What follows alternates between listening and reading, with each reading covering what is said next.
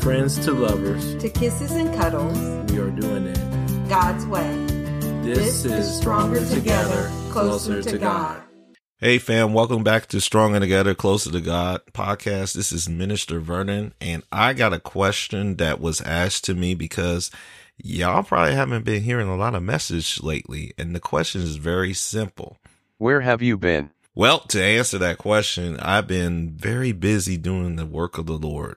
I'm not saying that facetious. Sometimes people say that just to hopefully get you off your back of what is going on in your personal life and everything. But the reality is that a lot of times I don't think we as everyday people realize that our ministers, our pastors, our leaders go through a lot. They go through a lot of things to protect and prepare for whatever the ministry is being led to. And this is why it's very important that you pray for your leaders.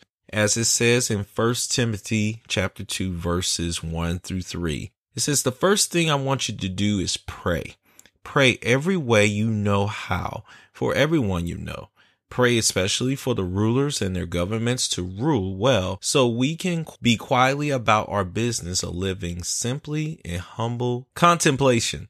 This is the way of our Savior God wants us to live. And this is just a reminder to each and every one of us. As we're praying for ourselves and we're praying for our families and our loved ones, take time to pray for your leaders.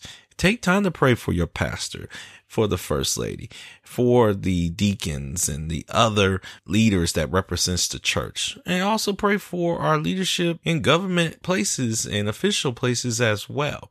I will say it in another way. Sometimes when we're being led in the ministry, sometimes there are challenges and obstacles that will prevent us from spreading the word, spreading the gospel, doing the great things that we're supposed to do. But I will let you know that I've been doing some great works within the ministry. And one of the things that I heard the other day from one of my mentors is that it is very important that you take care of your house. And that's what I've been doing. During this time, you probably have heard messages on this podcast talking about caregiving. And now that the role of caregiving has shifted for me, or I have been released because of taking care of the assignment of taking care of my dad, I'm now in the role and the position to be the helpmate for my wife, as she is being the caregiver for both of her parents. And sometimes it is a tedious process. It is a challenging process.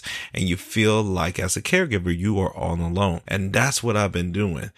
Being able to support her, help her, provide for her, give her the things that she needs. But there's another thing that I've been doing, and I'm going to share later on about the caregiving part and hopefully give some words of encouragement to people who are in that caregiving role, or those people who could be more like a supporting cast role for the caregivers. What I've been doing in my time has been teaching. I've been back in the school system. I've been teaching 6th grade students math, and it has been a whirlwind of an experience working with children, getting the curriculum, creating lesson plans, doing the things that teachers normally do. And so I finally finished the first year of returning back after being able to take care of my dad, being back into the classroom, teaching and everything else. But I'm doing another role of teaching. This is what this message is about, because there was something that really touched me when I was reading scripture that really impacted me. I was asked to teach at a local detention center in my community to help some young men to get their GED. Now, if you don't know what GED is, it's just the equivalency of getting a high school diploma. And of course, there are some individuals who go through the traditional K-12 route to get their high school diploma. And there are some others who may have dropped out, or life has happened where they had to be stepped back away from the school system and they had to take care of whatever they need to be. The beautiful thing about this is that I had the opportunity to step up in a role to go into the prisons, work with these wonderful men who are just going through life. They made some mistakes. They made some decisions that weren't in the best interest, or maybe they have been in the wrong place at the wrong time and are accused of doing something that they may not have committed. My job there is not to judge them. That's God. That's not my job. My job is to teach them and give them and equip them with the skills and the gifts and the talents that they need to pass the GED test. And so I've been working since November in the evenings with these men, and they have been a great inspiration for me. Number one, they have built my confidence of knowing that my gift and calling is teaching.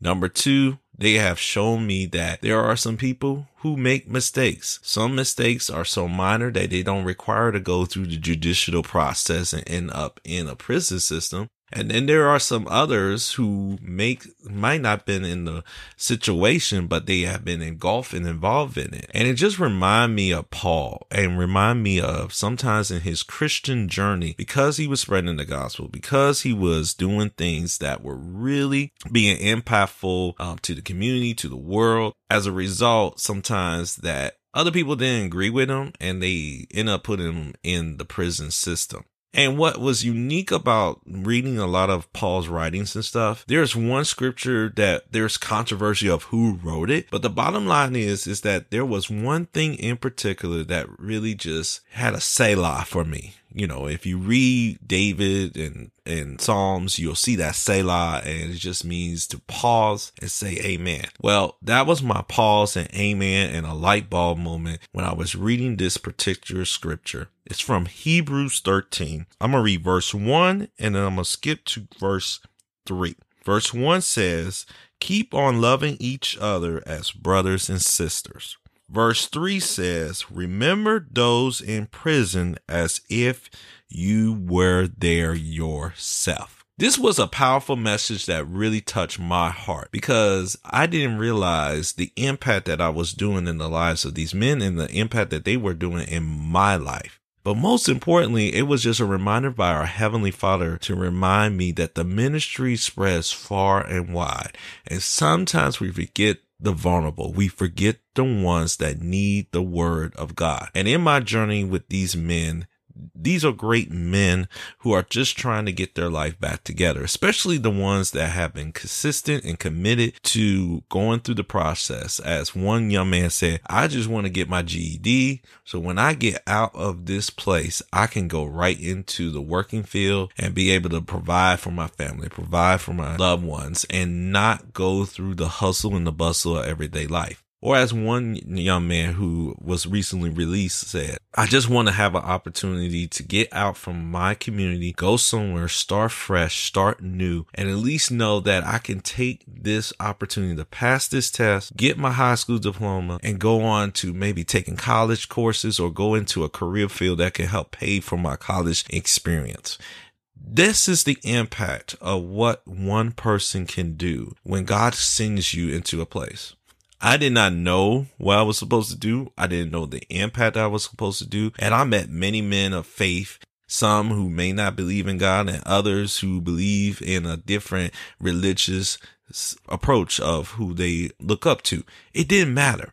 What mattered was God assigned me in a place to be able to be a vessel for him, to hopefully give hope, to encourage them, and to most importantly, let them reflect and remember some of those skills in math and reading and science and social studies that they may have forgotten, but now give them a second chance. Because like these men reminded me, was that we have nothing but time because we had made some decisions or was in the wrong place at the wrong time. And now there's nothing available for us to do. So instead of me wasting time, let me take the opportunity to build the skills, build my gifts, build the areas that I need so I can be able to go back and provide something back to my family, to my loved ones, instead of spending the time here in this prison.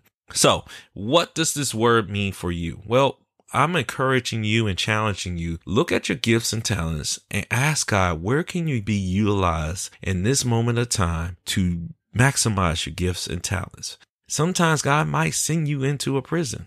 Sometimes God might send you into the community. Sometimes God might send you to that after school program where a lot of children do not get the richness of model examples of individuals who can inspire them and help them to be the best that they can be. It might be a women's shelter. It could be a men's shelter. Whatever the case may be, I'm challenging you, look to God.